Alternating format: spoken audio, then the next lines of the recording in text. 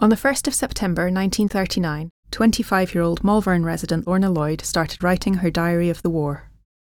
This is episode 5. It is March 1940. Sunday, March 31st, 1940. Since tomorrow is April Fool's Day, this is an admirable moment for a summary. Hitler has been rumoured to be going to launch something, somewhere, somehow, that was going to change the European situation completely, but nothing has come of it. I have made an excursion for Easter to the industrial north, the most dangerous part of Britain. I remember that I thought vaguely what will happen to me if Hitler does launch an attack on Birmingham or Manchester or Bolton while I am there, and I promptly forgot all about it until I had reached home again. So much for the rantings of demagogues. Tuesday, April 9th, 1940. The much-vaunted putsch has at last begun. Germany has invaded Denmark and Norway this morning. She has systematically been terrorising the northern neutrals for some time past.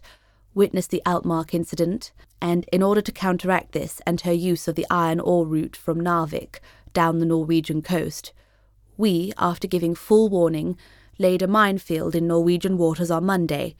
Germany declares that her invasion was a reprisal for this to protect the neutrals from us. It is as well to record in view of this preposterous statement that Narvik is 700 miles from the nearest German port, and if the Germans had started out as soon as they heard of the Allied minefield, they would have only arrived there about 12 hours after their landing. Men and transports are not conjured up in 24 hours, nor elaborate plans and landings arranged and communicated all in 5 minutes. Leaflets in Danish were dropped over Copenhagen, with these printed, distributed and carried all in 12 hours. Oslo has been bombed and surrendered, and Denmark is completely occupied. But the Allied Navy has gone to the rescue. Evening Dispatch, 9th April 1940. Allies to give full aid to Norway. Denmark, all country occupied by Nazis.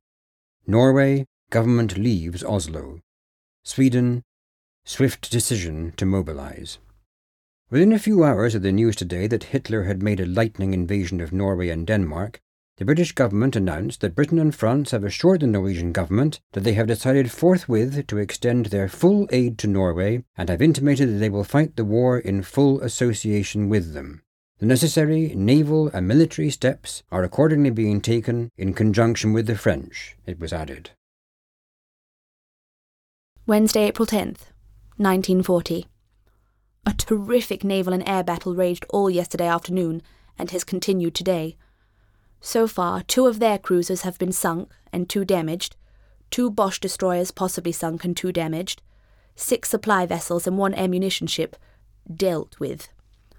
Our losses were destroyers HMS Hunter sunk, HMS Hardy run aground, and HMS Hotspur damaged but able to withdraw. Nothing else known so far. If we can keep interfering with their supplies, their expeditionary force in Norway is doomed. The Norwegian royal family has retired into the interior of the country, but is safe so far. Most competent observers agree that this step by Germany was the sheerest madness. I have no wish to appear vindictive, but my fervent prayer is that this homicidal attack may speedily prove to be her bane. 6 p.m., Wednesday, April 10th, 1940. Here is the news. British destroyers have fought a fierce and successful engagement in Narvik Fjord. At least 2 German cruisers have been sunk off the south coast of Norway. British aircraft have bombed German warships off Bergen. The Norwegians are fighting in the interior and the north. Thursday, April 11th, 1940. The battle for Norway continues. In fact, though we did not know it, it has been going on since Sunday. Germany's loss in ships, if she had a navy as big as ours, would be terrible. As it is, they are almost catastrophic. The number of cruisers sunk has gone up to 4, and several damaged, the destroyers up to 6, plus 10 supply vessels, the ammunition ship, and a U-boat. The Scharnhorst has been seriously damaged by the Renown, and since Sunday, Germany has lost 20 aircraft off our coast and over the North Sea. There has, as yet, been no news of today's operations, but they have been terrible. Norway is now beginning to organise resistance inland. She got her gold reserve of £23 million away and has foiled a determined attempt to seize King Haakon. Churchill made a great speech in the Commons. We lost 2 more destroyers, the Glowworm unhappily a total loss, and another of whose complement only 14 were drowned. If only those 14 were all we had lost. There are grave fears of an invasion of Holland and Belgium. All French leave has been stopped. The Dutch have taken the precaution of removing their royal family from Soesdijk to The Hague. Midland Daily Telegraph, 11th April 1940. How Germans planned invasion. Preparations made nearly a month before. In nation's interest not to draw veil on naval operations. The German government has sought to make out that their invasion of Norway and Denmark was a consequence of our act in closing the Norwegian corridor with minefields. It can undoubtedly be proved that not only had their preparations been made nearly a month before, but that their actual movements of troops and ships had begun before those minefields were laid. This was the declaration made by Mr. Winston Churchill, First Lord of the Admiralty, in his Commons statement this afternoon. The Germans decided in the last week of March to send over ships northward filled with military stores, he continued, with German soldiers concealed below decks with orders to seize various ports on the Norwegian seaboard which they considered to have military value. The strange unnatural calm of the last few weeks, he said, was violently broken on Monday by the German invasion of Norway and Denmark. This crime had been long and elaborately prepared and was actually set in motion in the last week of March. The Allies had been aware for some months of German merchant ships being fitted out as transports, but could not tell against which peaceful country they would be used. Norway and Denmark had drawn the unlucky numbers in this sinister lottery. The British Navy had been forced to watch an endless procession of German and neutral ships carrying contraband of all kinds to Germany. It was at last decided to interrupt this traffic and make it come into the open sea, and the minefields were laid. Dealing with what the Navy is doing, Mr. Churchill said the House would not expect him to lift the veil which should properly and discreetly cover the operations which are in progress at this moment. Saturday, April 13th, 1940. After almost 2 days of confused rumours caused by wishful thinking on the part of our friends, and downright malice on the part of our enemies and their backers, news has come of another crushing blow to the Nazis. Narvik Fjord was entered by a strong force of cruisers and destroyers led by HMS Warspite and accompanied by the now notorious Cossack. It rather looks as though Cossack may prove to be Hitler's undoing, and 7 of their destroyers were destroyed. That brings their losses up to 13, i.e. more than half their total destroyer strength. It is now also known that the ship sunk in Oslo Fjord by the Norwegian coastal batteries was not the 10,000-ton Blücher, but the Gneisenau of 26,000 tons, which with the Scharnhorst, which has been damaged, was one of their biggest ships. To put their casualties on this mad, ill-advised venture at 5,000 would be a wholly conservative estimate. The complement of the Gneisenau alone would be in the neighbourhood of 1,500. Our losses were 3 destroyers damaged. The action continues. O Lord of Adam's rood, no less of Adam's blood, remember Adam's good, when he doth die, by Adam's love which drew thee, by Adam's sin which slew thee, in Adam's cross renew me, ex favela Domine. We think that Paradise and Calvary, Christ's cross and Adam's knee, stood in one place. Weekly Dispatch, 14th April 1940. Great British victory at Narvik.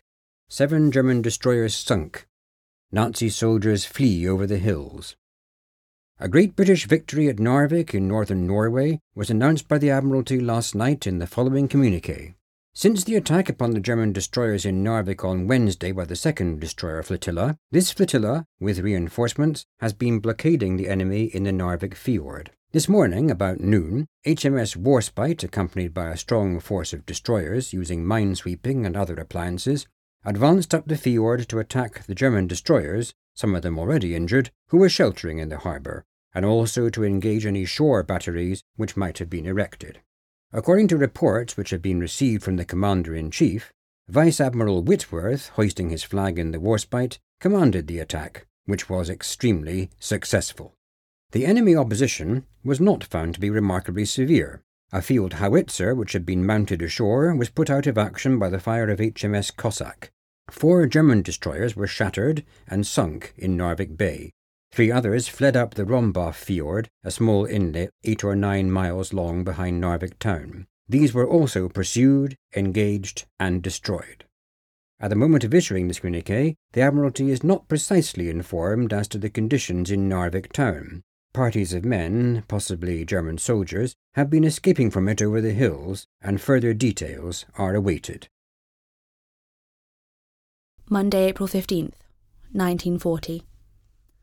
The pocket battleship Admiral Scheer has been badly damaged, possibly sunk by HM submarine Spearfish. British troops have landed in Norway, but it is not known where. Germans are still hunting viciously for King Haakon and the Crown Prince. It sounds like the best traditions of the Civil War or the French Revolution. Several more transports have been sunk. Captain Warburton G., who led the marvellous attack on Narvik Fjord and sank 3 destroyers, was killed in that action. Dundee Evening Telegraph, 15th April 1940. British troops in Norway. British forces have now landed at several points in Norway, states a joint communiqué of the Admiralty and War Office.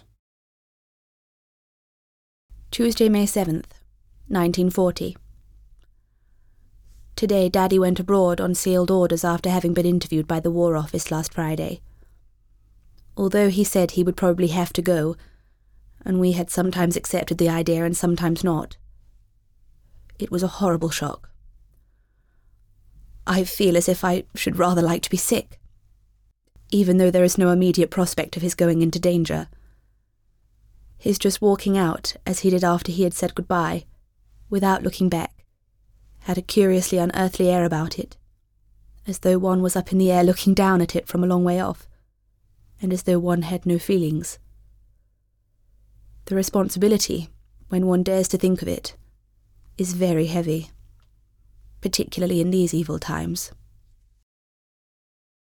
Wednesday, May 8th, 1940. A very busy day getting off from Gloucester and shutting up the house. The situation, since the necessary withdrawal from southern Norway, is very grave.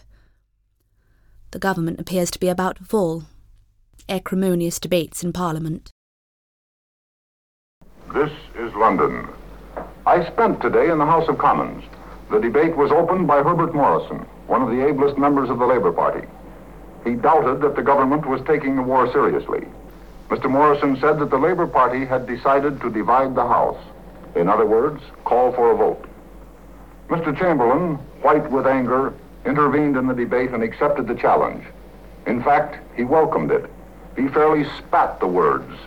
He said that he had friends in the House, and he appealed to them to support him. Thank you for listening to this episode of Lorna Lloyd's Diary of the War.